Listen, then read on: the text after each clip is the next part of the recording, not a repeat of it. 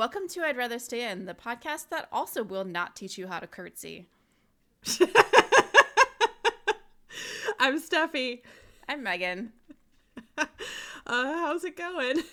Steffi, it is a full moon. Oh my god, Megan. It is a full moon. Like, it's the fullest full moon ever. It's the fullest full moon. You and I yesterday were standing in your kitchen like, what is wrong with the universe? Like, there's something off about today. And you were like, I don't know if it's like a full moon or something. And then you texted me last night and you were like, it is indeed a full moon. And it is, yep. And I feel like today is even more full moony than yesterday was. Well, technically the full moon is today. So yesterday was almost the full moon. But yes. Okay, well there you go.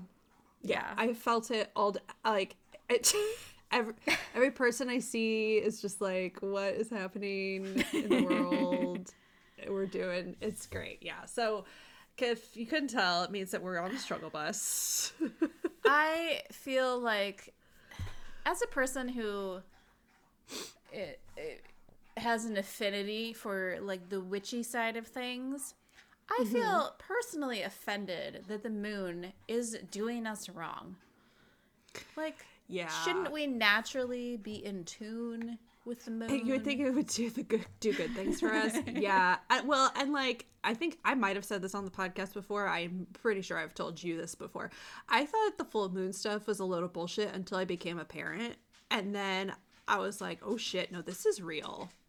I think it's because as an adult, usually like you're aware of like your own self and like obviously you have experienced many full moons. Yes. But now that you're like responsible for another being that like who cannot regulate themselves normally, and then you like throw the tide moving as I don't know, it's a lot. It's a whole ass mess. Y'all just are gonna have to pardon my German Shepherd who will not settle down right now. He is also a whole ass mess. He is a whole ass mess. He's like trying to lay down. Here he goes. Hopefully he doesn't unplug me like he did a few weeks ago when we were recording. It's fine. Yeah. So anyway, full moon. We're struggling, but Megan, I'm excited that we're going to be discussing our book today. Me too. And we have a special guest, our friend Ade, which is always a very fun day when we have Ade on the podcast. Yes, I have been looking forward to recording with you, Ade. Hi, welcome back. You were like the obvious choice to talk about this book with because you have already talked with us about the royals, and we all know it's one of your favorite topics, and we all know and love you. So, hi, hey, welcome. How's it going? Obvious choice, right choice. I'll take it. It's good to be back. I love this pod, and sometimes I think the last 2 times I've been on, I listen and I hear your voices. I'm like, wow, they sound just like when I listened to them on the podcast. I had a moment like that when I was listening to you introduce me. So it's good to be back as a friend and a fan of the pod. So we are discussing, you guys hadn't picked up on it, we're discussing Spare by Prince Harry. When it came out, I said, okay guys, this should be our next book club read, and you both were like, yes, obviously. So the 3 of us read it in slightly different ways. Megan borrowed it from the library but read the physical copy. I purchased the physical copy and read it, and then Ade, you listened to the audiobook. I listened to the audiobook and I purchased a physical copy because it was really cheap at Target. So I was like, might as well. It's a good one to have. His face is very handsome on it, so it's it's a good book to like have look at you, I guess. Yes, and I heard there were a couple pictures inside, and did I need to buy the book to see the pictures? Probably not, but I'm not sad that I did. Yeah, well, just starting off at the very beginning of the picture of him and his mama, like I was like, oh my god, I'm just gonna start off with sobbing. It's fine, everything is fine. So let's just share our general thoughts and feelings about the book before we dive in. What did you guys think of it? Go ahead, Megan. I'd love to hear it. I mean, I read the book in like 3 days, 2 days, 3 days. I read it very quickly. The chapters are very, very short. So if you're reading the physical copy, I feel like it went really fast. And then also you have no excuse to be like, oh, I'll just read the next quote chapter, and then the next one, and then the next one, and then the next one. So I got through it very quickly. As someone who's a little bit older than you guys, so I have more memories of like Diana and then him as a youngster, I would say, because he's pretty close to my age. Yeah. I thought it was really interesting. I like that it wasn't like, I think a lot of people were expecting it to be the dirt on the family and things like that. But I really liked actually learning about his life and his experiences that you don't see covered in the media, and the way he, felt about his service. And I mean, I feel like we didn't really even learn that much about his service at all, partially because we're Americans. But also, like, they just didn't talk about it that much, aside from, like, he's the bad kid, and we don't really care, except he's being bad, and he should be better. Diana would expect better. So I really like that. And also, I cried a lot reading this book. I cried more. I knew I was going to cry somewhat, but I cried a lot more than I thought I would. Yeah. Ade, what did you think? Yeah, so I don't fully recall what I was expecting coming into this like Spare experience, but I don't think I expected it to be salacious, even though that's what I think a lot of corners of the internet maybe wanted or seemed to want, at least in the aftermath of the book. They were like, a lot of people were like, it's boring, and I was like, I did not find it boring. I found maybe bits of it boring, but overall I found the book to be really sad, really moving, really upsetting.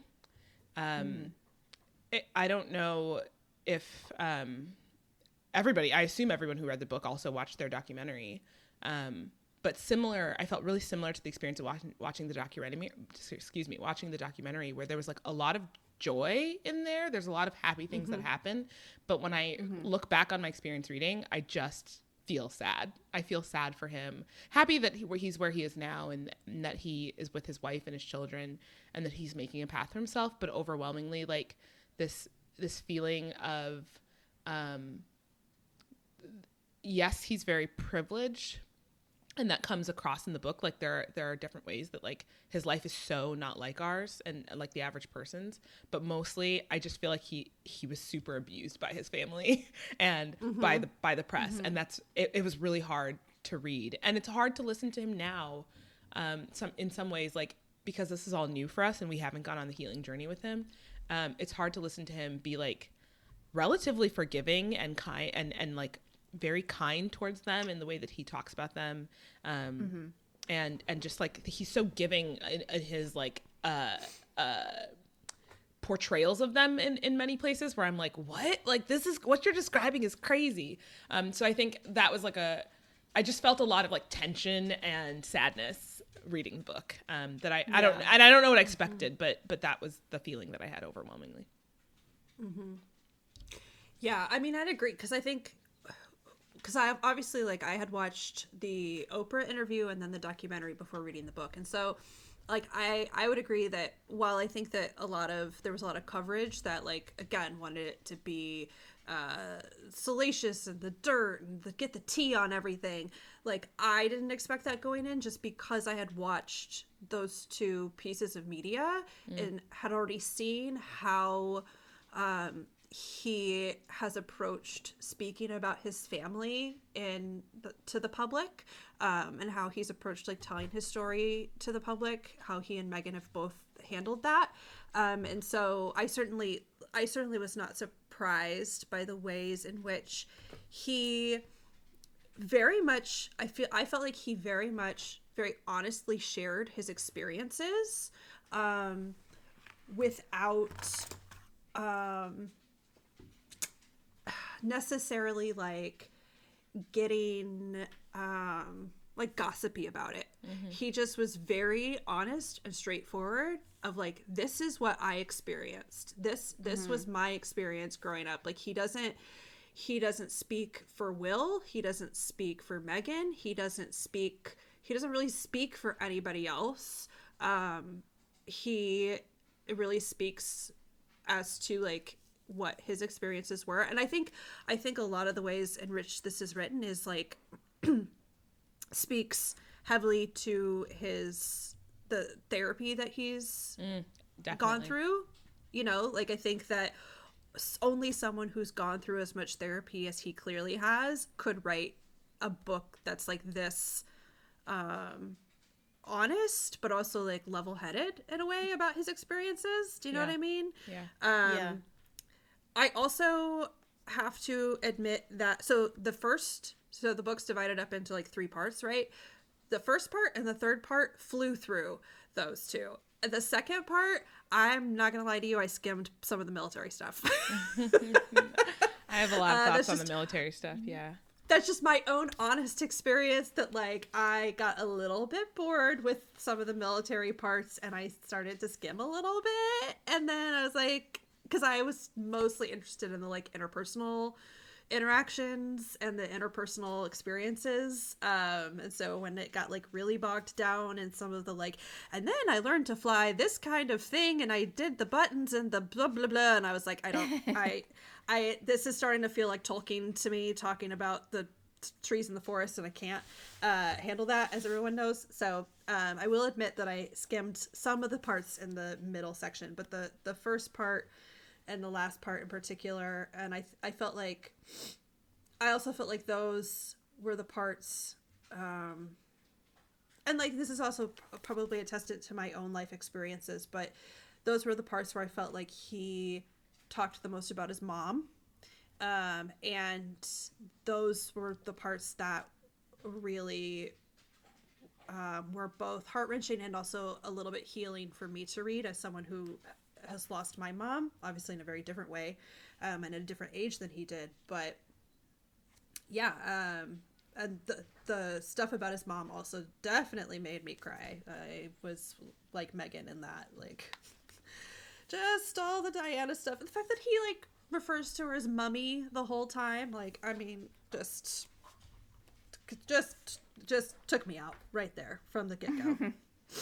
I mean, to that last point about how he refers to people, to you said at the very top of this, like, this is a very personal point of view that he's using to tell the story, and the way that he refers to people throughout the book is fully in line with that approach that he and his ghostwriter took.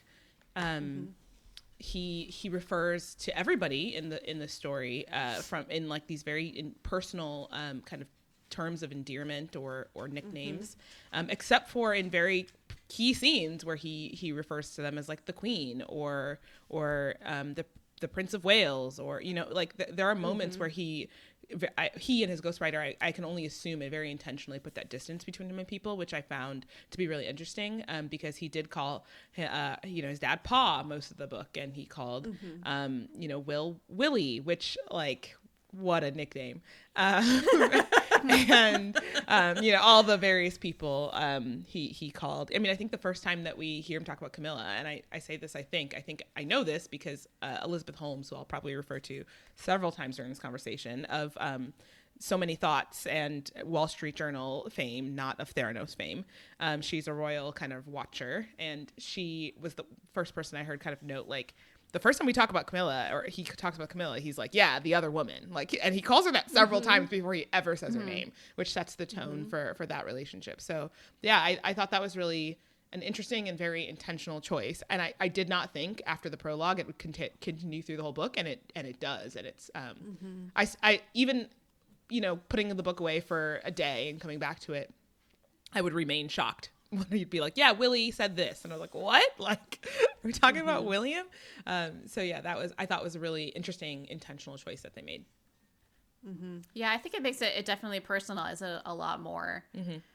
And like you were saying, Steffi, about how he's sharing what his personal viewpoint is, but he's not sharing necessarily the other people's. And I think that's like you were saying, he's been to therapy, he's sharing his story. He's very careful to not share what could be perceived as any of their story.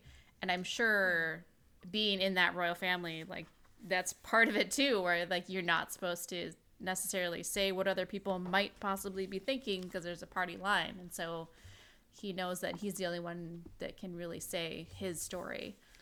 I think he does. I want to say that I do think he does it with William quite a bit. I do think he does a little bit with he does a little bit of that, yeah, it's like about brother sibling rivalry, and like I think some of that's like his own thing. Be like, yeah, William just didn't want me to succeed. And I'm like, wait, what? I mean, like, I agree because I'm no William fan, but you know, very much not in line with like how he writes about him most of the time. So when it comes out, it's like very shocking and very much feels like a younger brother. You know, like a normal younger brother. Although I would also argue a little bit that is because I know where you're talking, like the kind of parts that you're talking about, where like the parts where Will would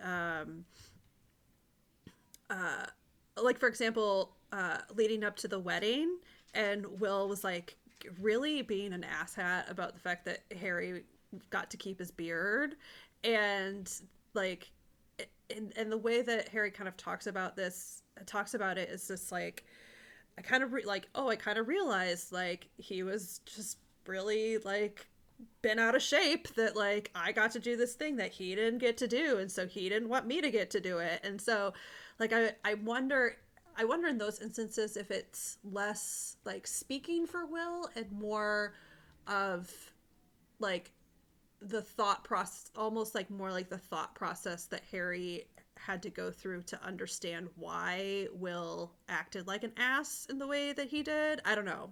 I think there are moments like that, and that one in particular, I think he does a great deal to help us understand like the constraints that William and other places Kate are under. I do think, especially with the stuff around their childhood, their experiences in school together, were again throughout their whole lives. You know, he and William, for the large part, were not as close as I think many people believe them to be based on media reports. And so that juxtaposed with like him talking about like all of these notions of sibling rivalry and why William would do certain things. I think that I hold the beard thing a little bit separate from that, because that was really one of the moments, like with Kate and the tennis racket, or with the court circular at the end of every year that comes out, where he's like, here are the constraints that are on them that people don't understand or might not know, that caused them to act a certain way or do certain things. But there were other moments where he was much more like, yeah, and like Will felt maybe like lots of like anger about how I was the stronger one or whatever. I'm like, okay, like maybe, but again, two things. One, I would say to Harry as like a casual observer / close friend, both at the same time. A casual observer and close friend, I would say like, yeah, maybe that's a really fair assumption. But two, like if I've learned anything, it like you juxtapose that with the fact that like they're not as close as like Harry didn't like to talk about his feelings with Will, and Will didn't like to spend that much time with Harry. So like I bet they've never talked about what like their sibling rivalry issues. I mean, like just the fact that he like basically starts the book talking about how they didn't get hugged as children. Like that, I admit I come from a very huggy family, and I'm a very huggy person, much to Megan's chagrin. But I like, so like that is definitely colors my own, reading here. But that like just knocked me off my feet. That like even like when Charles is telling Harry that Diana has died, like he like doesn't hug him. Yeah, like he doesn't physically like really like physically comfort his child in like the worst possible moment of his life. Like when you just like lay down that groundwork, like how could they possibly talk about their emotions with each other when you don't even know how to hug each other? That's the thing that I don't wild. I don't really understand in terms. I understand, that the people always say that especially, you know, on royal TikTok, is that they don't show emotion because it's protocol, which is a lie. They could do what they want because they make the rules. But literally the monarchs. I understand why they would not necessarily show emotion in public, but for those private moments where he was like, yeah, my dad didn't hug me and I couldn't hug my grandmother, and like all of these moments, I'm like, Diana was the only person that like showed these kids affection in the way that kids need it. Yeah, So I listened in on a conversation that was a paid, ticketed conversation between Prince Harry and Dr. Gabor, I think Mate is how you say his last name, who's, I think, some kind of like world famous physician who writes a lot about like trauma and its effects on your body and your mental health and its effects on your body and things like that. And so Harry had an open conversation, I think because they share the same publisher is actually what's going on. And he has a new book coming out and Harry has Spare. And so they sat down for a conversation about Harry's book and trauma and kind of the intersection of their two books. And one of the things that the guy, Dr. Mate, the guy, said that I thought was really interesting. And I think this is like, this goes to this tension and this like yes and land that Harry is living in this book, where he really has a lot of empathy, sympathy for the position that his dad and his brother are in at times, where he says like he acknowledges that the hand, you know, the pat on the knee that his dad gives him there in that moment is a big deal for his dad, right? That kind of affection is above and beyond what he's used to getting, and so he understands that his dad is like showing some form of emotion. And he can now recognize in retrospect, and maybe like recognize at the time, but couldn't put it into words, that like that was harmful, that was not what he needed at the time. And so, and I'm looking for the quote. It's like behind a paywall, so it's like really hard to find. But I wish I could find this quote of how Dr. Mate put it, because he was like, you know, we're all in most ways products of our environment and anything we've done. Products of our environment and upbringing, and then the things that we've done to like get past that, right? The environment and upbringing that we had, and he describes like, yes, Harry, you had a good childhood in many ways, and Harry, you had a very traumatic childhood, and like the touching thing, I think, is a really great example of that. I also think it's a great example of why it's very it's annoying and frustrating that people just refuse to believe Meghan when she says things. Reading this book, I was like, people love to make fun of Meghan for things like the curtsy or the fact that she didn't, you know, like, oh, like Kate hugs who she wants to hug. So like the fact that she didn't hug Meghan is because, you know, Meghan was being really forward.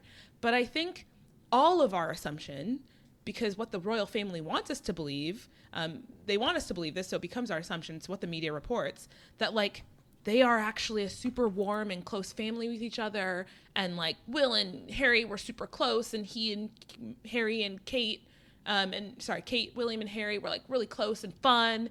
And you put that together with the fact that when Meghan met Harry, he was like, they were really chill. You know, she called him after their first date and he was smoking weed with a buddy. He met her friends, or she met his friends, she met his cousin, and everything was chill.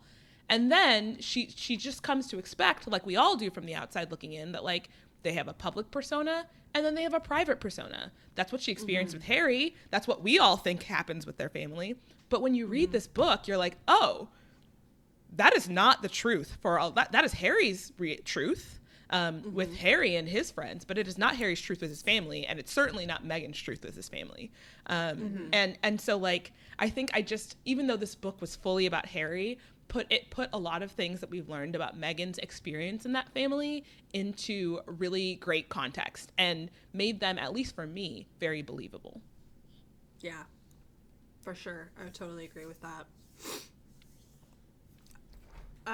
Yeah, and I even like, as we talk about like, you know, not speaking for other people, like even like with Meghan and their experiences together, like obviously a lot of the stuff that he's talking about, like not just with the relationship, but also with the fallout from the family and everything that happened, like obviously a lot of that had to do with them as a couple.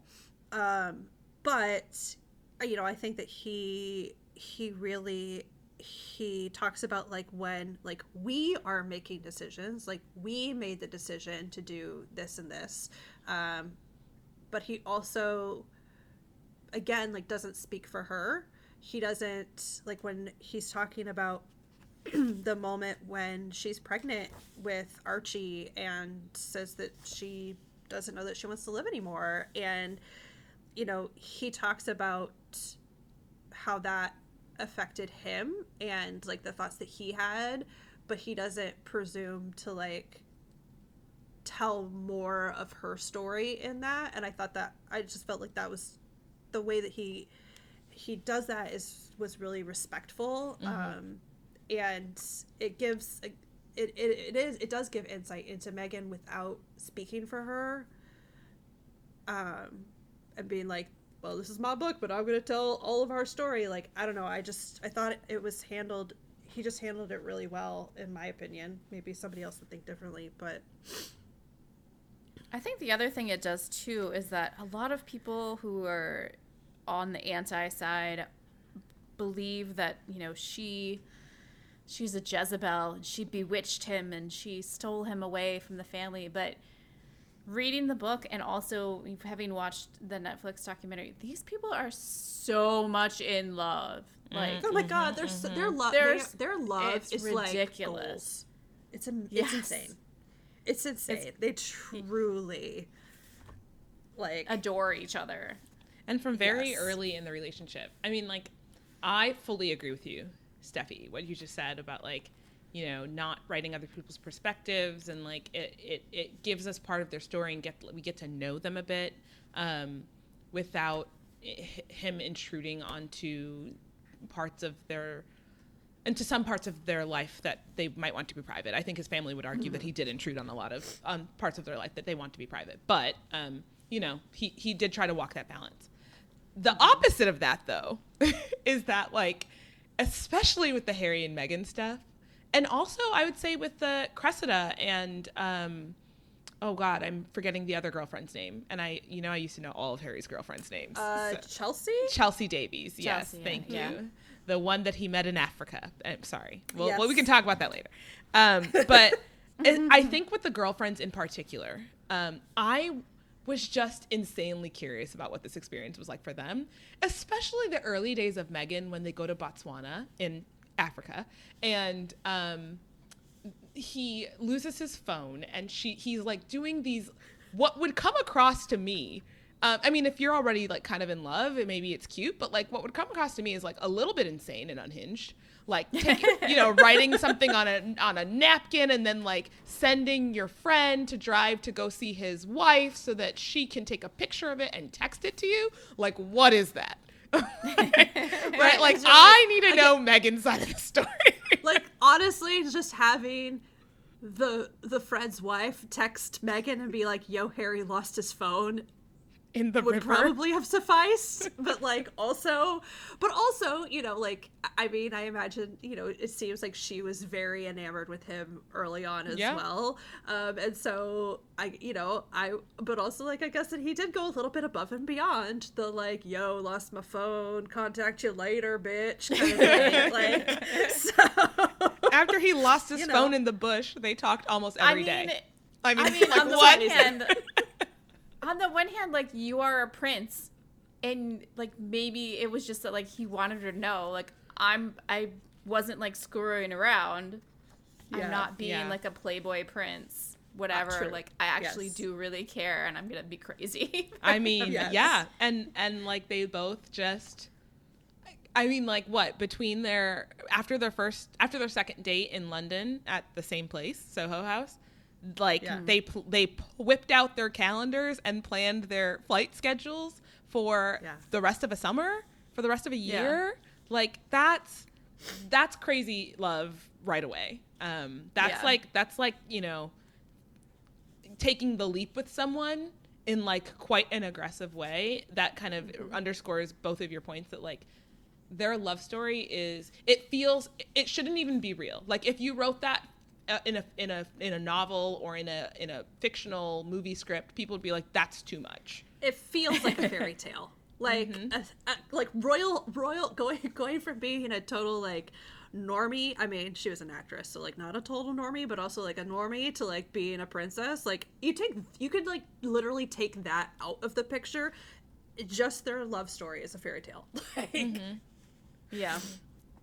Yeah, I took a few film classes in college, and one of the movies that we watched a lot of like old movies, and one of the movies that we watched was It Happened One Night, where they fall in love over the course of a night. And in my paper I was like, this is totally unbelievable, but apparently it can happen. I mean, like, not just in movies. For him it was like love at first sight from Instagram, which is with a like, dog filter. I mean, like, truly bananas. Truly bananas. But really, I mean, ultimately, like, of course, really sweet. And, like, the ways that they, you know, I know this is about the book, and sometimes I have trouble remembering what was in the book and what was in the documentary.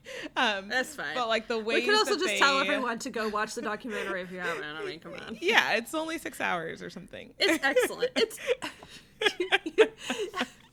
Girl, that was not selling it. It's truly excellent. Everyone should watch it. It is really excellent, and I think they did a really good job, both in the documentary, but in this book, of sharing their love story in a way that was like very romantic and engaging, and really opening the doors to like their love story while still like protecting themselves. I think that's something they like. Harry is very open throughout the book, but and maybe this is kind of similar and a neighbor to the point that you're making earlier, Steffi, that like, even though he's very vulnerable about his own feelings, like, and we get a sense of what Megan's, you know, side of the story was, but it's still very, her side is still very private. And if she ever chose to write her side of the story, we would still have a lot to learn, because he didn't tell her story. He told his version of events, which I think is really, really beautiful.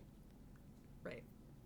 Yeah. He doesn't speak to like what was going on in her head in that moment, what led to that moment, like internally. Like, it's very much like, this is what she told me, and this is what I observed, and this is what we did, and you know, this is how I felt, and all of those things, without feeling like clinical. Since you brought it up, Ade, would you like to go back to the girlfriend he met in Africa? So a couple things. I think on the point of girlfriends, broadly speaking, Harry was able to write this book with the help of his ghostwriter and editors and team, and we walked away from the book, and I think all of these women that have played like a really pivotal role in his life, in his love life, we walked away. I walked away admiring them all. Let me not say we. I walked away admiring every single one of them for some reason or other. They were both at his wedding, both Cressida and Chelsea. Why am I forgetting Chelsea Davies' name? I've known who she was since I was in my teens, so this is bananas. I thought that we walked away from this book. I'd say like the people that I walked away loving the most, other than Megan, were Tej and Mike, obviously, Chelsea and Cressida, and the bodyguard, like that helped him when they were young, was another person who really helped him. And then like George, Marco, the one who started, Marco, and then the guy who started calling him Spike. Yes. I think George was his name. Like so many of these people, I think to me that was like one of the bombshells of the book. Like the people in Harry's life, the family that he's made for himself, which is something that resonates with so many of us. You know, I don't particularly come from I don't even generally come from a hard family background. Like I've had a really like lovely 2-parent upbringing with like lots of love and fun, right? And still the idea of the family you make or the family you choose really resonates with me. I can only imagine how much more something like that resonates for somebody who's really had a similar story or in a story that in any way reflects Harry's. Like that family he's made for himself, to me, was like the big bombshell. Like the fact that he calls somebody mom who lives on this planet today, is a shocking thing. And I don't think that the average person knew that about Harry. And instead of talking about things like that I do think were huge revelations, they were talking about like, Harry talked about how Camilla changed his bedroom into her wardrobe, right? Like, okay, yeah, fine. But like, there were other things that I thought were really pivotal, important pieces of the story that the larger narrative of like the world talking about this book left out. One more thing I want to say about Africa, one though. line. They poor Harry. Like, let's throw it on individual lines. Like lots kind of taken out of context. That crazy. Like it's like he doesn't sound that bitter about it. He was just a little sad, like anybody is when maybe their parents get remarried and like some drama happens, right? Like it wasn't. He even was like, I got over it. Yeah, it wasn't that much crazier than I think many of us have experienced. The other thing I want to say about the Africa thing of it all, like I'm living in like a yes and right with the Africa piece, because I think it's ridiculous in 2023 that somebody is referring to the continent of Africa as Africa when you're talking about very specific places. Like I didn't enjoy that aspect of it at all. However, I think it's very authentic. Ade, are you trying to tell us that Africa is like not just one giant country? That's like weird. It is, I think 53 countries at this point, Harry, as he probably and almost certainly knows because he loves that continent. And I do believe that he loves that continent. But in particular, he has a fondness for Botswana and for Lesotho, right? And so like I wish he would talk about that explicitly more. And in particular, he traveled a lot to Botswana, Lesotho, and South Africa. And I wish he would just be specific, as he would, at times in the story in his life. I did think it was very weird that he did that. The other and side I don't know if it's like because he's the British royal like colonialism mindset, or I think the other side of it for me is exactly the why of it. Two things. One, I think that is exactly it, Megan. Like that is how his family and his circle talks about the sub-Saharan Africa and like space. But the other thing is that like, if that is the case, that is how his family and friends and circle talk about sub-Saharan Africa, for better or for worse, I think it makes Harry a very reliable narrator that he didn't seek to make himself look better. Like he explicitly was just like, yeah, like he was being himself in the book. A lot of people, and I say that because I think a lot of people want to cast doubt on the story of like, oh, like he's just painting himself to look wonderful and awesome in this book. I think there's many places where that's not true. He's just painting himself to be himself. And this is part of that story. Yeah. And this is part of that. And so like, in some ways I was like, all right, Harry, like my guy, this sucks, but at least you're honest. Like, you know, I mean, I think the Nazi uniform debacle, Halloween debacle is like an example. Like if he wanted to make himself look better, he could have tried to pin that on somebody else, or I don't know, like there's a lot of ways. I mean, he could have not talked about it at all. Like, right, he could have glossed over it. Like, yeah, I honestly don't think that was an option. I don't think that was an option. I don't think it was an option, but also at the same time, like there are many things that he did not talk about in the book that, like, in theory, could have not talked about it. But yeah, I think you know, when I thought about the things that would be included in Harry's book, I thought mom's death, Nazi uniform, booty in Vegas, and and Megan. Like those are the things that I essentially thought about, and like the kind of fallout of the family. Like those were the things that I was like, if he doesn't include these in the book, he will be roasted for not being authentic about his life, because those are the things, whether they were big or small for him, they have been big in the, and also military service, they have been big in like the media's perception of who Harry is, and drugs probably too, which like his relationship with drugs I think is really interesting, and he actually talked about it a lot with the doctor, which that was also an interesting conversation about like why everyone uses drugs for a reason. Harry, at different points in your life, you'd use different drugs. Like, let's talk about why. Why did you use cocaine? He's like, to fit in. that is a reason. Is it a good reason? You know, we can argue about whether or not it is, but like his relationship with drugs is, I think, another thing that like he had to talk about because the media always talks about it. And so like, I do think to an extent, like, yeah, he could have chosen to leave things out of the book. And there is a lot left out of the book. Right. But I think those 5 or 6 things were like not options for him if he wanted to seem like he's actually telling his story, a story that we as the readers and people who follow his life recognize, if that makes sense.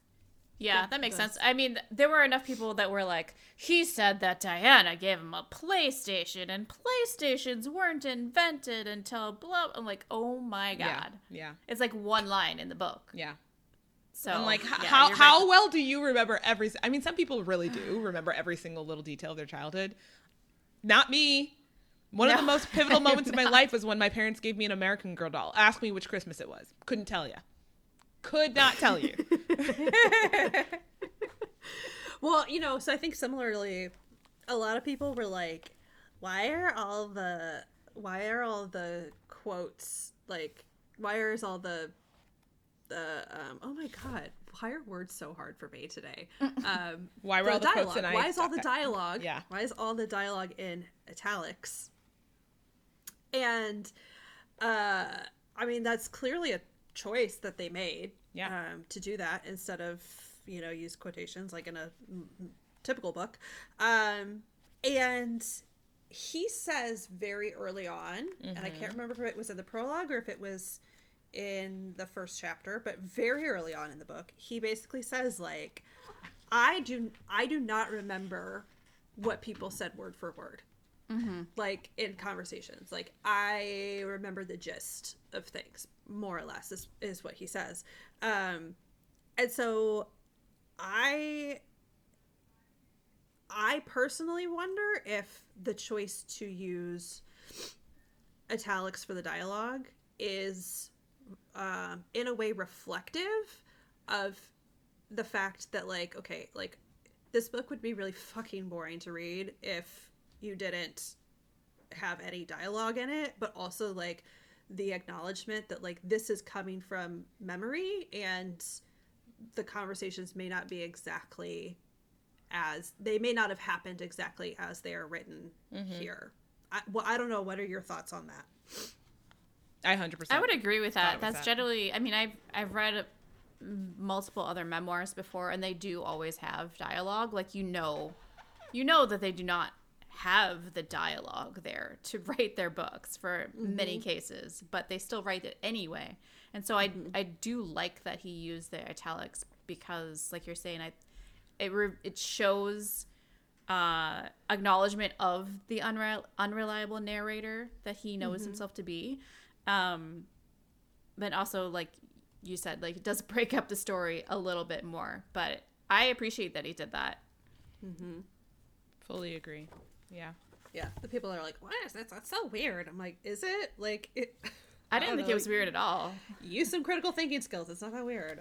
I would say that generally, like again, I listened to a majority of the book, but generally speaking, I did find the format to be different than reading a novel, which I hope it would be since it's somebody's real life. And I found it different to reading like just any other, memoir or piece of history that I've read. That being said, like you just adjust. Like I remember when She Who Shall Not Be Named play extension came out and people were like, what? Up in arms, like this is crazy, I can barely read this. And I'm like, it's a play. Like you read it like a play, right? Like you have to read the stage directions, you have to read, like when you read different formats you have to adjust. And so I did see some criticism about like the style of reading. I will say, like, again, when I picked up the book, just like I was kind of taken aback, I even just opened my book right now and I saw Willie and I was like, oh my God, like I'm always taken aback by certain aspects of how the book is written, but then you settle into the rhythm of it, like you do with anything else. And I think he very much wrote in his own voice. And I think ghostwriters, side note, are amazing because they are able to write in so many people's voices over the course of their career. This is not how this guy has written other memoirs that he's written. And so like kudos to him for like capturing Harry's like very stream of conscious way of talking. if you've ever seen an interview with him, this is like reading in Harry's voice. Like, it's very, you know, Dr. Mate, for better or for worse, diagnosed him with, I thought this was really inappropriate, but diagnosed him during like their thing. He's like, I think you have ADD. You know, like, I've diagnosed a lot of ADD, and after reading your book and talking to you a couple times, like, I think that's probably something you have. And Harry was like, oh, okay, like, cool. But like it, you know, that with that in mind, it in some parts it did feel like reading, you know, so the reading the story of somebody who has ADD. Like, you're here, and then the next chapter you're somewhere very different, and then even sometimes within the chapter you pivot, and it all connects. Right? You can see how he's getting places, but it is definitely a different reading experience, and I'd hope that people would just take it for what it is, because it's his memoir. Everybody, he gets to write it how he wants. You can write your own later. And I bet no one will read it because you're not Prince Harry. You know, the other thing that speaking of ADHD over here, somewhere along that, it made me think of this. The other thing that I thought was really interesting, it kind of goes back to, you know, not giving the people the salacious, like the tea. Like, obviously as he's talking about the family, like, obviously he has to name people in the family. People know who the people in the family are, quite clearly. And he names his friends by their first names, and his girlfriends, you know, things like that. People who he's had like positive experiences with, he has no problem like naming them. But when he talks about, I thought it was really interesting because the people who he had nothing nice to say about them, so the journalists, and then like the bee, the wasp, and the fly, like he gives them he nicknames them, and like a little Google digging, and you could certainly figure out who these people are and what their names are, right? But like I thought it was interesting how he nicknames them instead of like just like blasting their name out there. I do think in that case, I think in those cases though, I think that's actually more for his own protection. I mean, probably. Because like you said, you could figure out who they are. I mean, a lot of people go ahead and dig the people's names up and things like that. But I do think if he had gone ahead and named them, that would probably have caused more problems for his family in the way they've already been treated in the media. I think it was a cautious choice, I think. No, that makes a lot of sense. I also think it gave this air of like, that's when like the Prince part of his name came out. I was like, you're not even good enough to be named in my book. Yeah, I do think that too. Like, yes, I'm not going to give you the satisfaction of being named in my book. A little bit, right? Like that woman, oh God, the woman that it came out as saying like she was the person that he lost his virginity to. And he like fully, it's such a short bit in the book. It's like 3 lines, maybe maximum. It's like she likes horses and she was older. That's like it. That's like he's like, in the aristocracy. Sex in a field behind a pub. He grew up in the aristocracy. Everybody has a horse. It could have been anyone. Everyone likes horses. There are so many horse girls, guys. Like it was just. But she's like, he outed me. Like now everyone knows it's no, ma'am. Nobody. Not only did we not know it was you, nobody cared. Like nobody actually cared. So it was. I thought that was like the reverse of that is like somebody like her being like, yeah, like he didn't care to name you for a reason. He didn't care to name those people for a reason. Probably, I think you're right, Megan. A lot of it's probably about protection. That he's being prudent. But also like it doesn't matter that much. You don't matter that much. Yeah. One thing that I thought was really interesting in the book overall was I felt like he focused a lot on the work that he did and how much he enjoyed working. Yeah. Which comes across very interesting to me because you think of the royals as, you know, they don't work, which I know they technically have jobs, but they don't work like the rest of us work.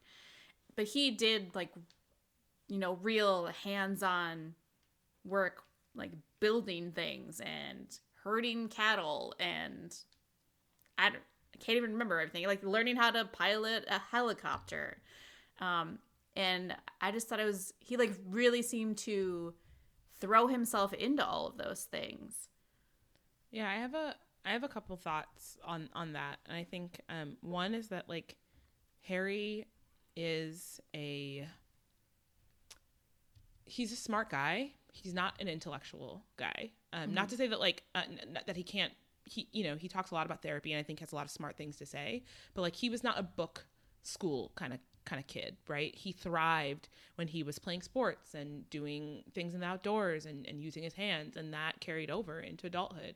And I think anywhere where any of us find, you know, that we can excel, especially when we're children, maybe not even especially when we're children, when we're adults, and people can recognize that we can hold our own and be good at things, especially when in other areas of our life we're not able to do that. Like, of course he loves doing things that he's good at. Of course he loves going, you know, to herd cattle and stuff like that. Like, he can excel, he can master it, and people aren't calling him dummies on the front page of a newspaper, right? So that's thing one, that, like, he just naturally gravitates toward them. And he was able to find kind of, like, just good parts of who he was, because he says he said in an interview, like, no, I don't think it was self-loathing, but, like, I read self-loathing in a lot of what he was writing, right? Especially when he was a child, and in his relationships with how, like, women got really, like, overwhelmed, like, and he was like, it's because of my horribleness that they're, like, if I'm the parasite in their life, you know, like, that's self-loathing, and he has a lot of that. So when he found places that he didn't have that was really a good thing for him. The other thing I would say is that, like, often when he was doing those things, he was really far away from home, and that's when he was happiest. He was happiest when he was in Africa. He was happiest when he was in Australia or New Zealand or literally anywhere. He was happiest when he was in, you know, fighting in a war. He was happiest when he was able to be the Spike version of himself and not the Prince Harry version of himself, because the Prince Harry version of himself was, like, at the mercy of his family and the media, and that's when he was the least happy, right? And the most persecuted. It feels weird saying that about a prince, but, you know, to a degree, yeah, persecuted. So I think, you know, when that's how I read those two things, that, like, he genuinely does enjoy them, but, like, they also give him a sense of purpose and excellence. And also, it's when he was away, and when he was away, he could be the maybe truer version of him, or a version of him that he liked better. Yeah. And I would have to think that as a royal, but not the royal, as the spare, that's probably a really confusing place to be, because you still have to adhere to all of the protocols of all the things that you're required to do for the family, and you don't get to be who you want to be ever, unless you are, you know, hiding away on a ranch in Australia or hiking in the North Pole. I'm sure it didn't help matters that they never really addressed any of the issues that came up after his mother died. But it only made them worse, to be honest. But yeah, I feel it's kind of a bum deal to be in the royal family. Yeah, I mean, like, you can see that same little like parts of that from other members in the royal family. Like, I think Kate looks like she is at her most comfortable when she is playing sports. Like, when she has got, you know, a pair of pants on and she's, like, running in a race or, like, rowing a boat, like, that's where she looks the most comfortable and is excelling. People say it's with children, like, maybe, but she looks like the happiest and most competent at things when she is, you know, doing something sporty. Can't say what it is for William, if I'm being honest. Like, I don't know. I'm sure he's got a talent. Yeah. With Charles, it's all about, like, this environment stuff and, like, flowers and, like, nature and, like, you know, like, the soft side of nature. And with Meghan, it's like I think she's really great at public speaking. I don't know if that's what I would say like is her passion, but like, you know, the actress in her, like the person who can just turn it on and just like connect with a crowd. Yeah, The rest of the family does really not have that. Yeah, she is. Yeah. She is excellent with a crowd or with a group of people. And so like we see that with other members where like sometimes they look fine and sometimes they look amazing. And when they look amazing, it's when they're in their element. Yeah. I did want to spend a little, like, to return to something Steffi talked about earlier, if I could for a second, and talk just a little bit about the military stuff, because I think that's relevant here. Like, you know, I've heard a lot from a lot of people that the military stuff was really hard for them, or like they just, some people are like, I wish it was shorter, or it was, you know, boring, or whatever. But I really found the military stuff to be, I won't go as far as to say like super interesting and like engaging, but I found it to be two things. One, like I'm not the kind of person to ever pick up like memoir of this service person who served in Afghanistan. Like that's not me. You know, maybe I should be, but that's not who I am.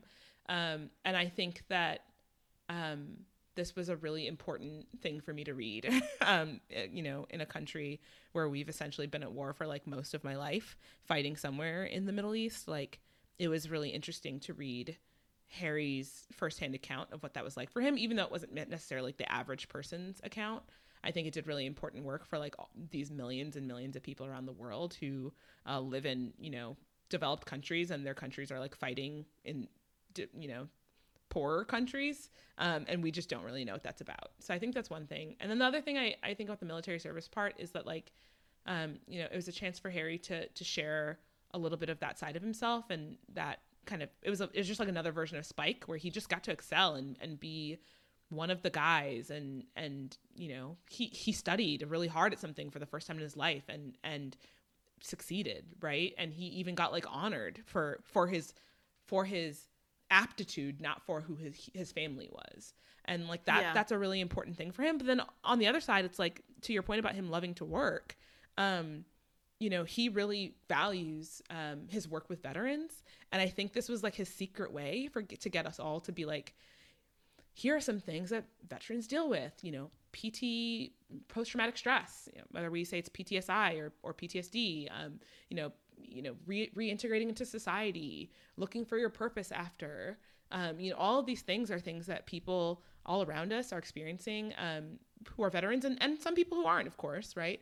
And reading his like intimate account of that was, I think, it's a big part of his life, but it's also a big part of his mission and like his purpose at this point in his life with the Invictus Games and everything. So I thought it was really clever and smart add to the book. So in some ways I did enjoy it. Is it something is that the part that I'm gonna like turn back to and read again? Like maybe not.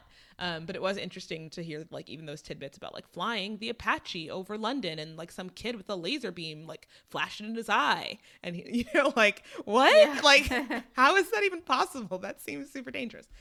So like, yeah, to your point about it, talking about how he and other veterans have to like reintegrate into society afterward. Mm-hmm. I think it does make sense for him to include it in there. Like you're saying, it is clever because we've spent, you know, first, I don't know at what point in the book when he talks about the military, but we've spent, you know, 200 pages with him, like through his childhood and all the upbringing that he had. We're getting close to him, and now we feel like we can understand him, and we feel connected to him and his experience, and that does translate across to other military people. Mm-hmm. And it helps me a little bit too understand a little bit more about why people go into the military. Not necessarily on the level that he did, of course, because I think as part of the royal family, they're required to do a little bit of it. But then for him to decide, you know, say, you know, I want to go to Afghanistan, I want to be fighting, I want to be doing this, when my general thoughts are not positive ones about this extremely long-standing war that we've been in. But it was good for me to see the other side of it, and that I wouldn't, like you said, I wouldn't normally be exposed to that. Yeah, no, I agree.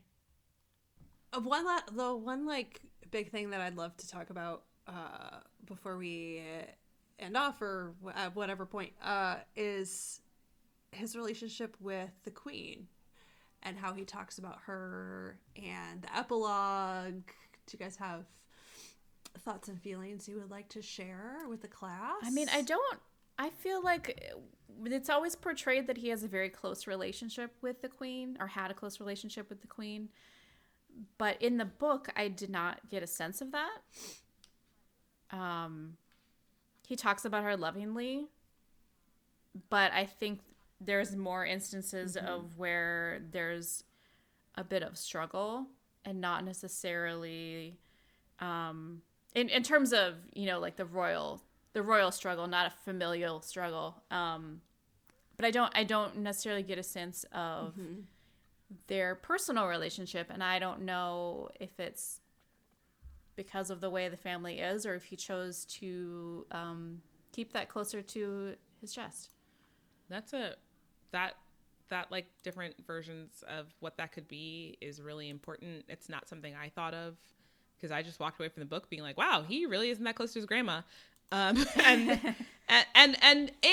no one is, it seems, right? Like there is this jockeying of positions to be close to her, and you have to be willing to play the game a bit to be close to her. Maybe this is like this is partially what I read in the book, and partially a read into the family based on like how I see things going from afar and in the news and stuff. Like Edward and Sophie were super close to her at the end of her reign, and like, you know, were always around her, and she was there, you know, they were her favorites and blah blah blah, right? And like Andrew was her favorite, and she always kept him around, and like and partially that's just like sometimes you like people more, and she liked them, right? And partially that's like Harry was young and she was really old, and he was like in school and stuff a lot, and he was away a lot. Like I don't know exactly what it was, but like to your point, Megan, I don't see them. I didn't see a super close relationship there. And I would go even one step further to say like Harry and a lot of them, or at least Harry and William, we get some snippets that like William experiences too, like didn't know that much about the rules around their family. Like he didn't know he had to ask for permission to get married. He didn't know how to ask her. He didn't know how to get time with her to do it. And that was before all the Meghan stuff, right? Like the stuff went crazy. It was like he had to like go on the family hunting trip and like corner her weirdly to ask for permission. I was like, wait, so like it's not just that they're not a close family, or that, you know, their version of closeness is different than ours, and that they have to treat her as the queen. It's like they didn't even have access to her. Like they like it was like the CEO of the company, and you're some lowly employee. And he was sixth in line for the throne at the time, or maybe higher at certain points, definitely higher at certain points in the book. So it's like, it's just, I found the whole thing to be puzzling. For example, there's the scene where the story that he tells, it's not fake, it's not a scene, where Harry introduces her to Eugenie and Jack. Lovely. Great. They hit it off. They're super close. The next time she meets Eugenie and Jack, I'm talking about Meghan, is at Prince Andrew's house with Fergie, Eugenie's mom, because the weirdest fact about the royal, well, not the weirdest, but one of the weirdest facts about the royal family is that Fergie and Andrew still live together and have for like many, many years, even though they've been divorced for many, many years. But anyway, he's taking her to their house after lunch one day, and they find out the Queen's going to be there, and Eugenie and Jack are visiting, you know, her parents, and they get there, and I think the point of the story is supposed to be mostly about how Meghan is meeting the Queen, and it's like the curtsy story from a different perspective, right? But for me, the big takeaway was that little detail he mentions about how she's met Eugenie and Jack before. In fact, they've hit it off, but they act like they don't know her in that scene, in that moment. Yes. I was like, wild. And it's because of the dynamic of the Queen. And I just, like, it's little details like that. Yeah, because then they even say, the minute the Queen leaves, you did great. Oh my God, like it's so lovely. Like, it's just, I don't think any of us, even after reading this book, because he did kind of hold some things still close to his chest, despite what, you know, royalists would say about this book, revealing everything about the royal family. There's still a lot we don't know. But one thing is definitely clear. It's that we can't understand how this family actually operates. Like, there's nothing in most people's experience that will help them understand how this family operates. Maybe the closest thing to this, other than other royal families, are like big money families with like a patriarch or matriarch who has all the purse strings, like kind of thing.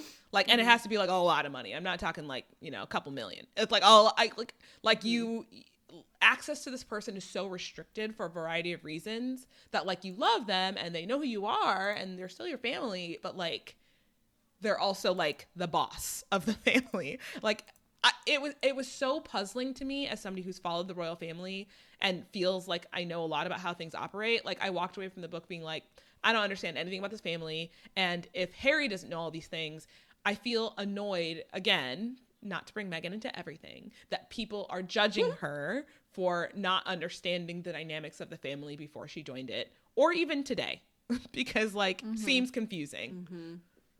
Yeah. Mm-hmm. Yeah, fully agree. Fully agree with that. Yeah, I don't know. I thought it was I don't know. I thought the epilogue was so interesting to me. Like, I don't know. Even just the fact that like he, walked into the bedroom after she died to like see her body. Mm-hmm. And he was like, I'd only been inside her bedroom once before in his entire life. Mm-hmm. I was like,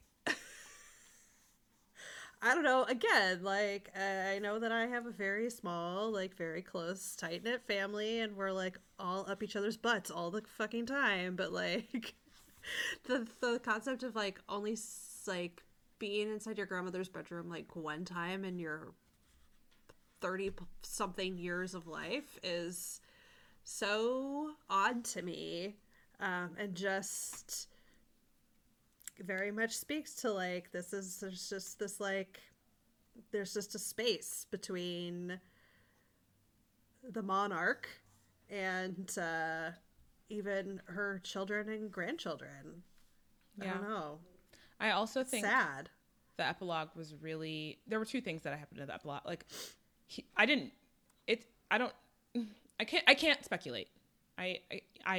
This isn't my life experience in any way, shape, or form, but it's the first time he takes Meghan to his mom's grave, which I think is really interesting and really lovely. And then, the call comes in, and I think the other really big takeaway for me out of this chapter, other than, some of those like, wow, they really were distant, feelings, is just how distant I don't know what the right word is. I don't want to ever judge the way somebody's grieving or whatever, or I don't understand their dynamics, but like the fact that they left Harry and we already knew these facts, but reading them from Harry's perspective was really hard. That they left Harry, they took a private plane and left him, that all of them left the house except for Princess Anne before he arrived. Like I don't know what to make of it. Like I don't want to hold hatred in my heart for people, but it just seems like a really hateful thing to do to somebody who I guess at that point the book was already about to come out, but like what has Harry done that is so bad that you can't be there for him in these very basic ways? I can't believe I'm getting emotional right now, but I am. Like, no, I mean, nobody deserves this from their family. Nobody deserves this from their family. Yeah, and to my point before, where I was like, he's far down the line. He is not going to become king unless something extremely tragic happens, and he wants to live his life and he wants to be happy. And why can't he do that? Why will they not let him be happy with his family, and they can be a part of that too? Why can't they be a part of his happiness? I don't understand why it's so personal to them that he wants something different. He did not ask to be born into the royal family. None of them asked to be born into it. And if he has the opportunity to find happiness elsewhere, why can't they accept that? And what I don't understand, to your point, is like this wasn't just a thing that happened when they knew the book was coming out. This wasn't just a thing that started when the Oprah interview happened. This was as early as like nobody knew how bad things were for Meghan. They're begging for help. They're begging for a way out. And they're like, no. They're looking for an alternative way to like live their life somewhere else in New Zealand or in South Africa or somewhere. And they leak it to the press. Right? Like it's things like that that I still do not understand, except for when, for example, Tyler Perry in the documentary says like it's an abusive relationship. That's the only way that it doesn't make sense otherwise. Like this isn't, they haven't done anything publicly to you at this point, and you're still preventing them from any form of freedom from something that they are telling you on a regular basis is very harmful to them. And you're seeing it play out in the news. And you're seeing this pregnant niece / not niece. They're seeing your pregnant daughter-in-law or sister-in-law really suffering. Whether you agree with it or not. And you're just saying like, no way out. No way out. And it was also baffling too to read, Harry talk about the like early days of Meghan's relationship with Charles, because like it seemed like early in that relationship, like before they got married and maybe even like early in the marriage, that Meghan and Charles were actually like that Meghan brought out a side of Charles that Harry had never really seen or had very rarely seen, that she sort of brought out his humanity in a way, my words, not Harry's. And so it was like extra baffling to have that and then have it just all of a sudden like flip. Yeah. I think like, what's also what like, happened? what's really made it a very odd reading experience. I can't think of another book that I've read that I like really remember a lot of the ins and outs of the story before they come, but it felt a lot like reading Romeo and Juliet, where you're just like, oh, Harry, just wait, it's gonna get way worse. Like, I mean, and in some ways it was just like, wow, I can't believe, knowing where we are now, that this was how it started. But on the other side, like, through all the tears and the emotion of the book, I was just like, every time he was happy, you're just like, your heart constricts a little bit, because you're like, this isn't gonna last, and it's hard to enjoy those moments with him because it's not gonna last. Yeah. It's heartbreaking. It is heartbreaking. It is sad. It's really sad. Just want to like wrap him up, keep him safe. I know. Even like young Harry at Eton, God, those just sounded like horrible days for him when he shaved his head and like all of that stuff. William sounds like the worst older brother to go to school with. Like, truly can't imagine. Like, there at so many points in the book, like one of the tabloid stories that truly baffled me was the one where they said he was in early high school and they were like, he went to rehab. And I was just like, how did they let this story run? It doesn't make any sense. He's in boarding school. He was there the whole time. Like, you can prove that he was there. This would be an easy story to refute. And his family just chose not to. Yeah. Wasn't that one of the stories that they like exchanged? So it wasn't even that they were refuting, like they were just like, we're letting this lie because we want to protect someone else. They were, baffling. I think it was soon after Charles and Camilla publicly restarted their relationship, and they wanted to make Charles look like a harried, worried, caring father. It's like, is the payoff so great that you're willing to sell your kids out this way? Apparently. And frankly, I will be the first to say, not the first, maybe like the fifth in line to be like, I admired the queen. I admired her. I think there are a lot of admirable qualities that she had, and I don't think this is what Harry and Meghan are trying to do at all. But just by knowing the facts of how things played out, yeah, she doesn't have control over everything, but like, yeah, she was a queen, but she also still headed up, like, she didn't fundamentally feminize the institution. It wasn't until George was born that they made it so that if a girl is born, she is actually the first in line for the throne ahead of her brothers, right? Like, she had her children, and her children had children, and she didn't do anything about it until her grandchildren had children. So like, let's not pretend that she was like some amazing feminist, right? Similarly, she raised children, not that parents are responsible for their kid, like the outcome, their kids' outcomes, but she raised her children in a way that they do not know how to be emotionally there for their children. In fact, I would be willing to bet that if she wasn't the one directly playing these games in the media with her kids, because it was a different media landscape, as the media landscape evolved, the people around her were playing these games with her kids, right? Like with Charles versus Buckingham Palace versus Kensington Palace. Like, these are things that she and her office engaged in as well. And so it's not a surprise that Charles is engaging in them. And it's certainly not a surprise that William is engaging in them. And frankly, Harry is the odd one out in that. And that's, I think, his overall point that I think we haven't really touched on. Like, this is a book about Harry's life, and it's a book about his life with regards to vis-a-vis his family and vis-a-vis the media. And the media is the villain of this book. The media is the villain of the docuseries. When he talks about the media, it's one of the few, it's almost the only times we still see that like anger. He has not and will not, I don't think has any plans to forgive and forget things that have happened with the media, right? He is no, like in the way that he extends olive branches unnecessarily at sometimes to his family, I believe, he does not have any space for that with the media.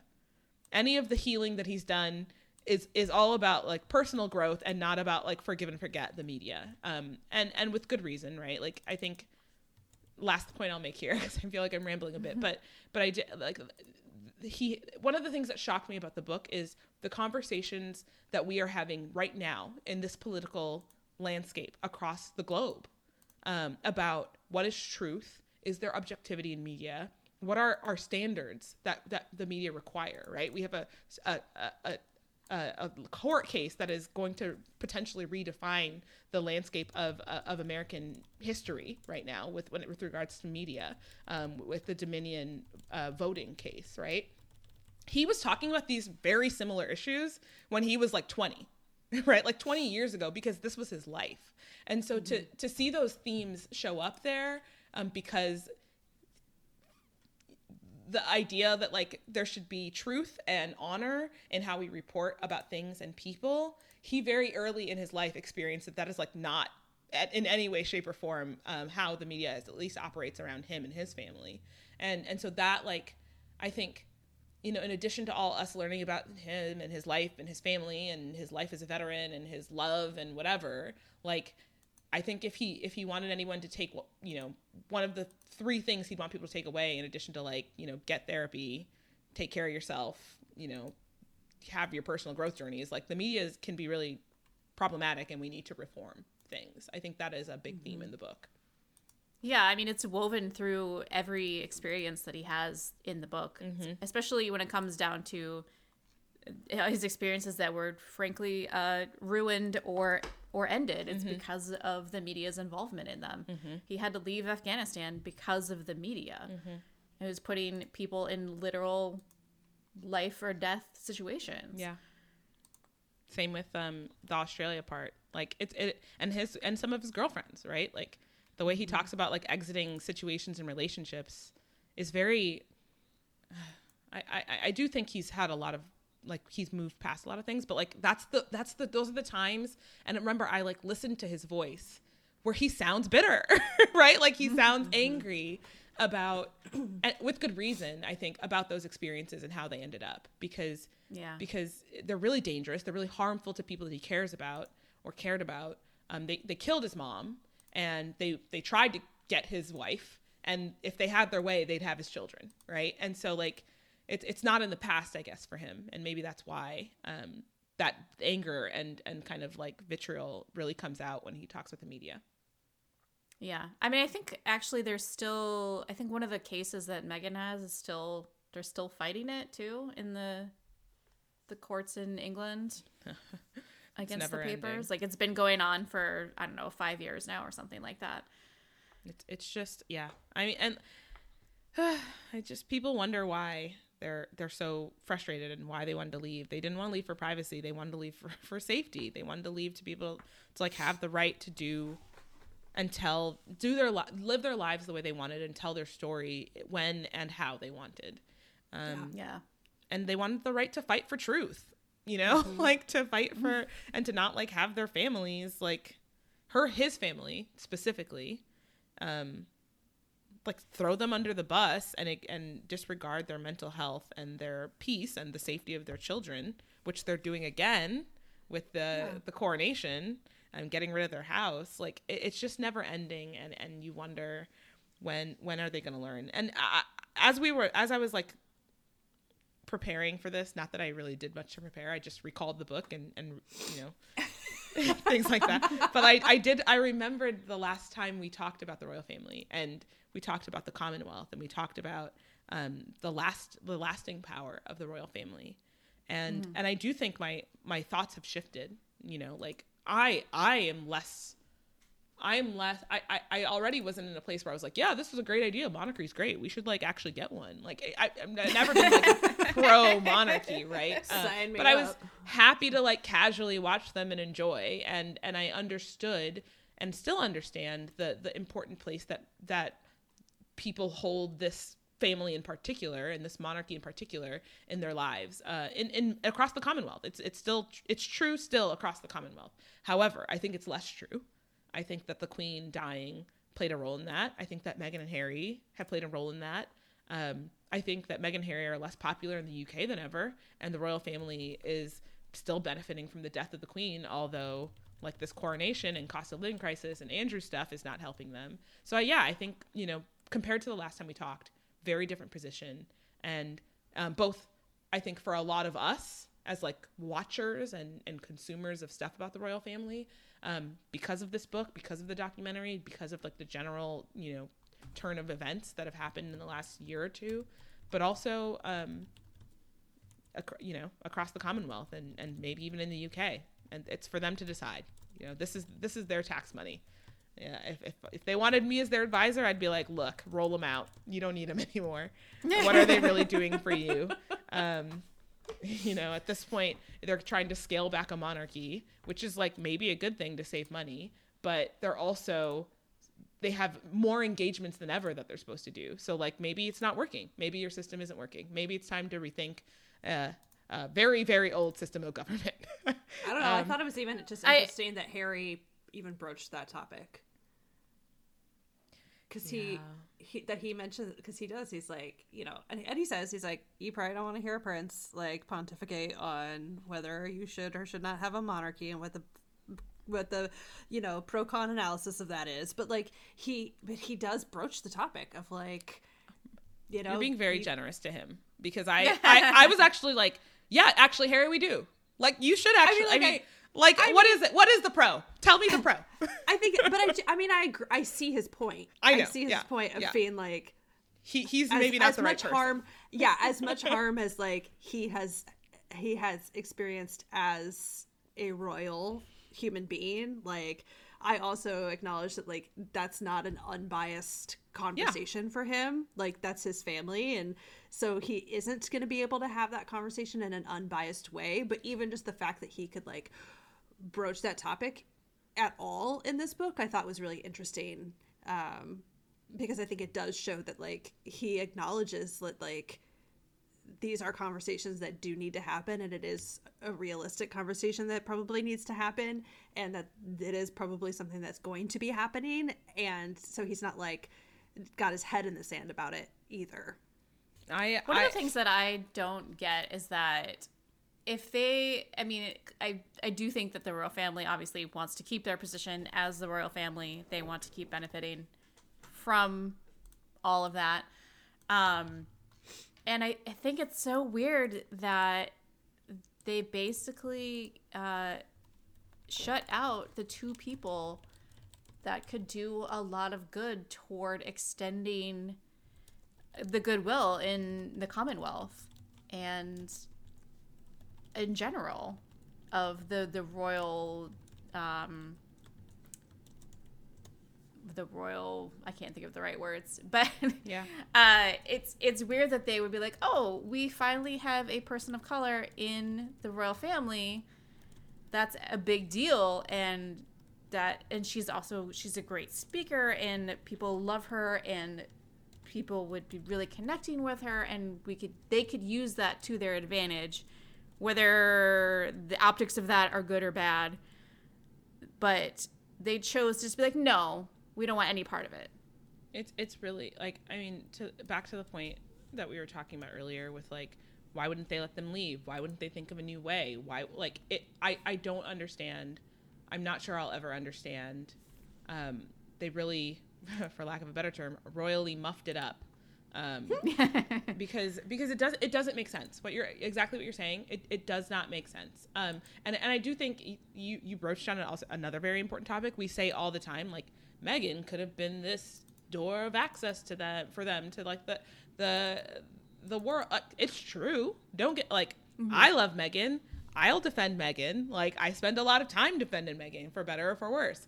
However, like, what we are implying is something that is actually really kind of like insidious and like nefarious. Like this horrible institution is horrible, but like they got a black girl, so like if they can just, that's like, what I mean by paint like the it, optics yeah, of like it. you're fully right. You hit on it exactly right. Like, but they didn't even like try to like, you know, okay, like how can we like milk this for all it's worth? They were just like, nah, we good.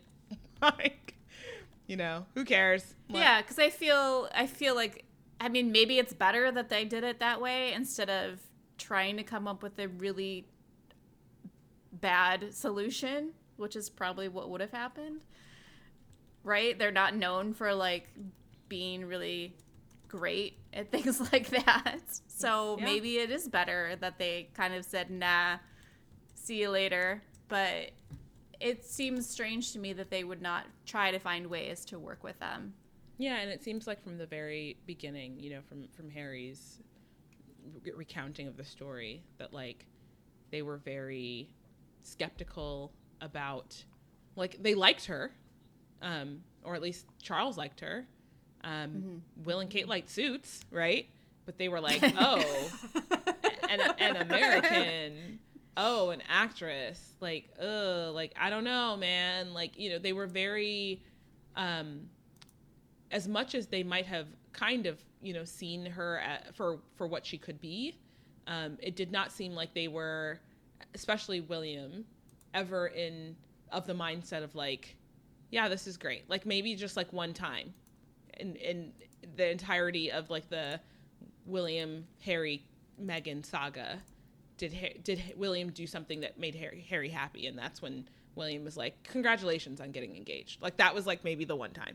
I can't think of any other time that he's like the only time he did exactly what Harry needed and wanted in with regards to his relationship with Meghan. And so like, yeah, it seems like it was doomed from the start, and like Harry just didn't see it. And maybe none of us would have in that scenario. We just could see it because we already knew how bad it ended. Yeah. I do think on some level that all of the actions that the family has done to them over the past few years, I do on some level think that like they did it because they thought that he would leave her. They thought that he would say, this is enough, I'm done with it, and I'll go back to my family, and that's fine.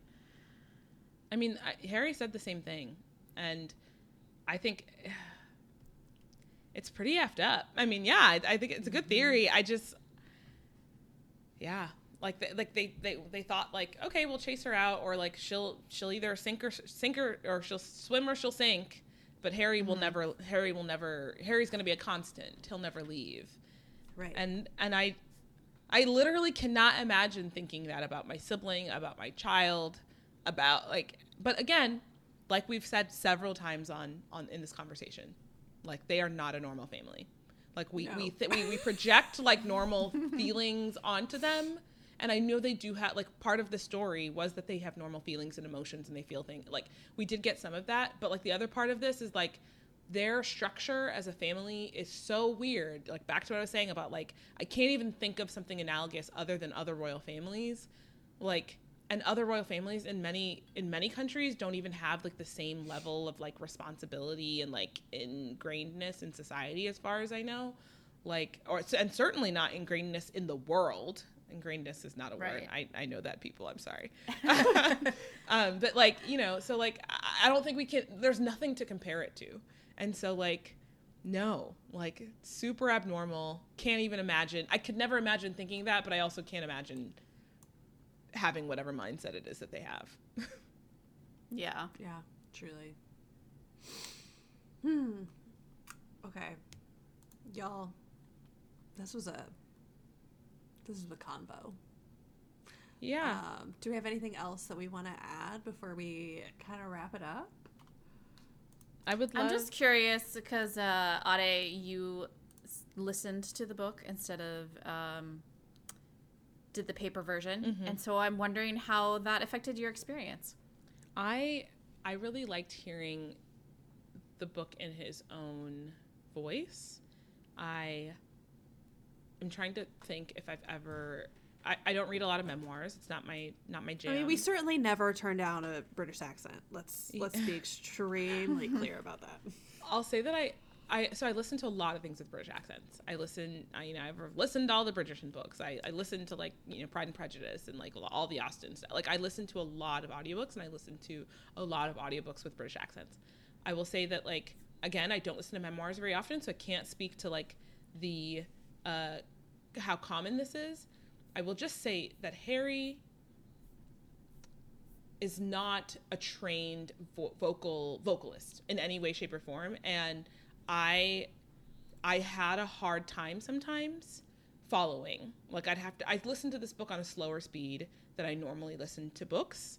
I normally listen at, like, a 1.5 to 2x speed, sometimes faster, and I had to listen to this. 1.5 is, like, the max that I ever listened to this, because he just doesn't have the clear diction that I'm used to in audiobooks. So that's one thing that I'll note.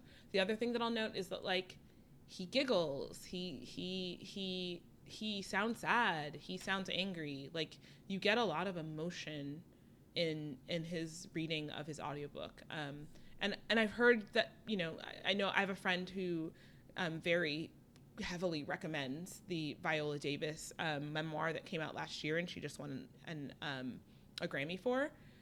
Said that it was a fantastic audiobook presentation of her own memoir. So maybe this is really common in the memoir space, just, like, getting that feeling of people's lives in their own words. I was really moved when you could hear him get choked up about certain things about his mom, or get, like, a little giggly when you talked about, like, you know, the Batman story, and he does the voice. At one point he actually sings, I don't remember exactly which song it sings. It wasn't the Elton John song, but he sings a song at one point in the book, and there's another song he very clearly chose not to sing. So it was just interesting to hear, like, the choices that they made in recording, and then also his emotion in throughout the story, or his story.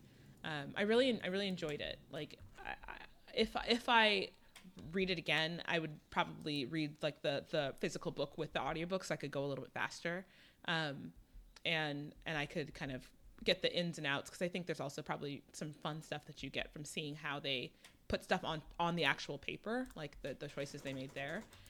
So yeah, I enjoyed it. I would highly recommend it for the emotion in particular. Yeah. All right. Well, with that, this has been a marathon episode. Thank you, Ade, especially because it is an hour later for you. So thank you doubly for having this conversation with us. Not that, like, we think that it was difficult for you in any way, shape, or form, but, you know, we always like to thank you for being here and being our pal. With that, let's talk about what's bringing us joy today, this week, you know, times. It is past Steffi's bedtime. Guys, honestly, I am so sorry for my life, my brain. Yeah, Ade, you go. It's hard to pick. I've had a lot of ups and I've had a lot of downs in the last week or two. But I'm going to pick Abbott Elementary. I'm just kind of about to complete my first watch through. So I'm just about to finish up season 2. And I'm late to the party, but I love it. It's such a delightful show with delightful writing, and it's really funny and a great cast. And it's the only TV that I watch other than Bridgerton on constant repeat. So it's nice to have some new TV friends. I've heard so many good things about it, and I have not watched it yet, but I continually hear lovely things about it. It's really, really, really incredible. I haven't felt this way about characters in a show since I watched Schitt's Creek. Very different experience, but just like you just love them, and it's short, and you want to watch more, but you know you should go to bed. Yeah. I've watched some of the episodes, but every time I start watching it, it's like right before bed. I'm like, oh, but now I can only watch one. I've watched several episodes where I'm like, I try to watch a second, and then like I fall asleep on the couch in the middle of yeah, and I have to restart it because I can never figure out where I stopped. That's me with audiobooks. I can't listen to audiobooks because I fall asleep every time. Oh man. Okay, fair. It has nothing to do with like whatever the book is, if the book's good or not. It's just something about people talking in my ear. It just makes me fall asleep. Yeah. Megan, what's bringing you joy?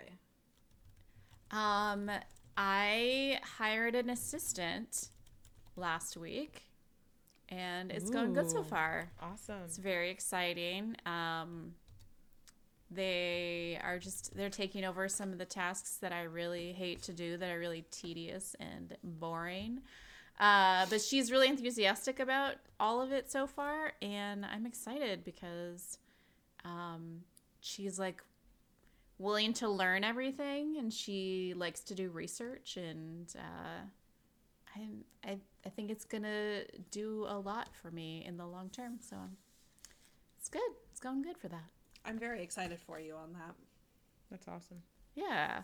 It frees up your time to do stuff that you enjoy doing, and that fills your cup. Yes. And also like stuff that I'm, good at doing. Like I told her, like when we did the interview, I said, you know what? I am bad at marketing. Like I don't like doing it. I don't like talking about myself. I just don't like the whole thing in general. So that's why I need you. And she was like, I got you. So so it's going good. We'll see, in a few months, but I'm really optimistic, and I think there'll be good things to come. Steffi, what about you? Oh, I don't know. You went last and you still don't know. I still don't know. It's fine. Okay, I'm going to go really frivolous here. I ordered some stuff from Old Navy a few days ago that should be here, I don't know, next week. And I ordered myself some new like shorts and a skirt, and I'm going to live in them this summer, and I hope that they fit, and that's going to make me happy, because also a couple of them are like linen blend, like very like comfy looking shorts, and I'm here for comfy these days, guys. So there we are. I love that. I am addicted to Old Navy shopping. I don't always buy it. I don't always buy my cart, but I love shopping at Old Navy. My friend Bethany had bought her and her baby some matching outfits, and then she was like, I'm just saying there's some cute stuff, and then I was like, wait a second, there's some really good sales here. There are. These linen blend shorts look extremely comfortable. I have two pairs. I have two. I really hope that they look cute on me. We'll see with my chicken legs. And then also they apparently like jean mini skirts are back in, and I was like, I'll fucking live in that shit all summer long. I have no shame whatsoever. So I bought myself one of those as well. So again, we'll see if they fit. We'll see if they look cute. But that's what's making me happy. I'm clearly not in the target market for that, because every time I look at Old Navy, I'm like, your clothes are horrible. So, Megan, I hate everything they have. There are some secret gems there, Megan. I don't have time to hunt through that. They all get added to my frickin' Instagram timeline, so now I just see them all the time, and I probably go once a day to Old Navy's website at this point. It's fine. I also dress my child in a lot of Old Navy stuff, because their kids stuff is freaking their kids stuff is pretty good. But now most of my kids, my kids don't really. I was like, Reese doesn't. He's most kind of of your in that weird size where he's like not big enough for adult at Old Navy, or he doesn't really like what they have. And then Max is like at a weird size. I don't know. So we don't shop there as much as we used to. But they also still email me 4,500 times a day. They do. So they Correct. just need There to are be so many emails. clearly emailing you guys. They are instead the of me. reason I Oh, don't started worry. a They're junk email. also emailing me.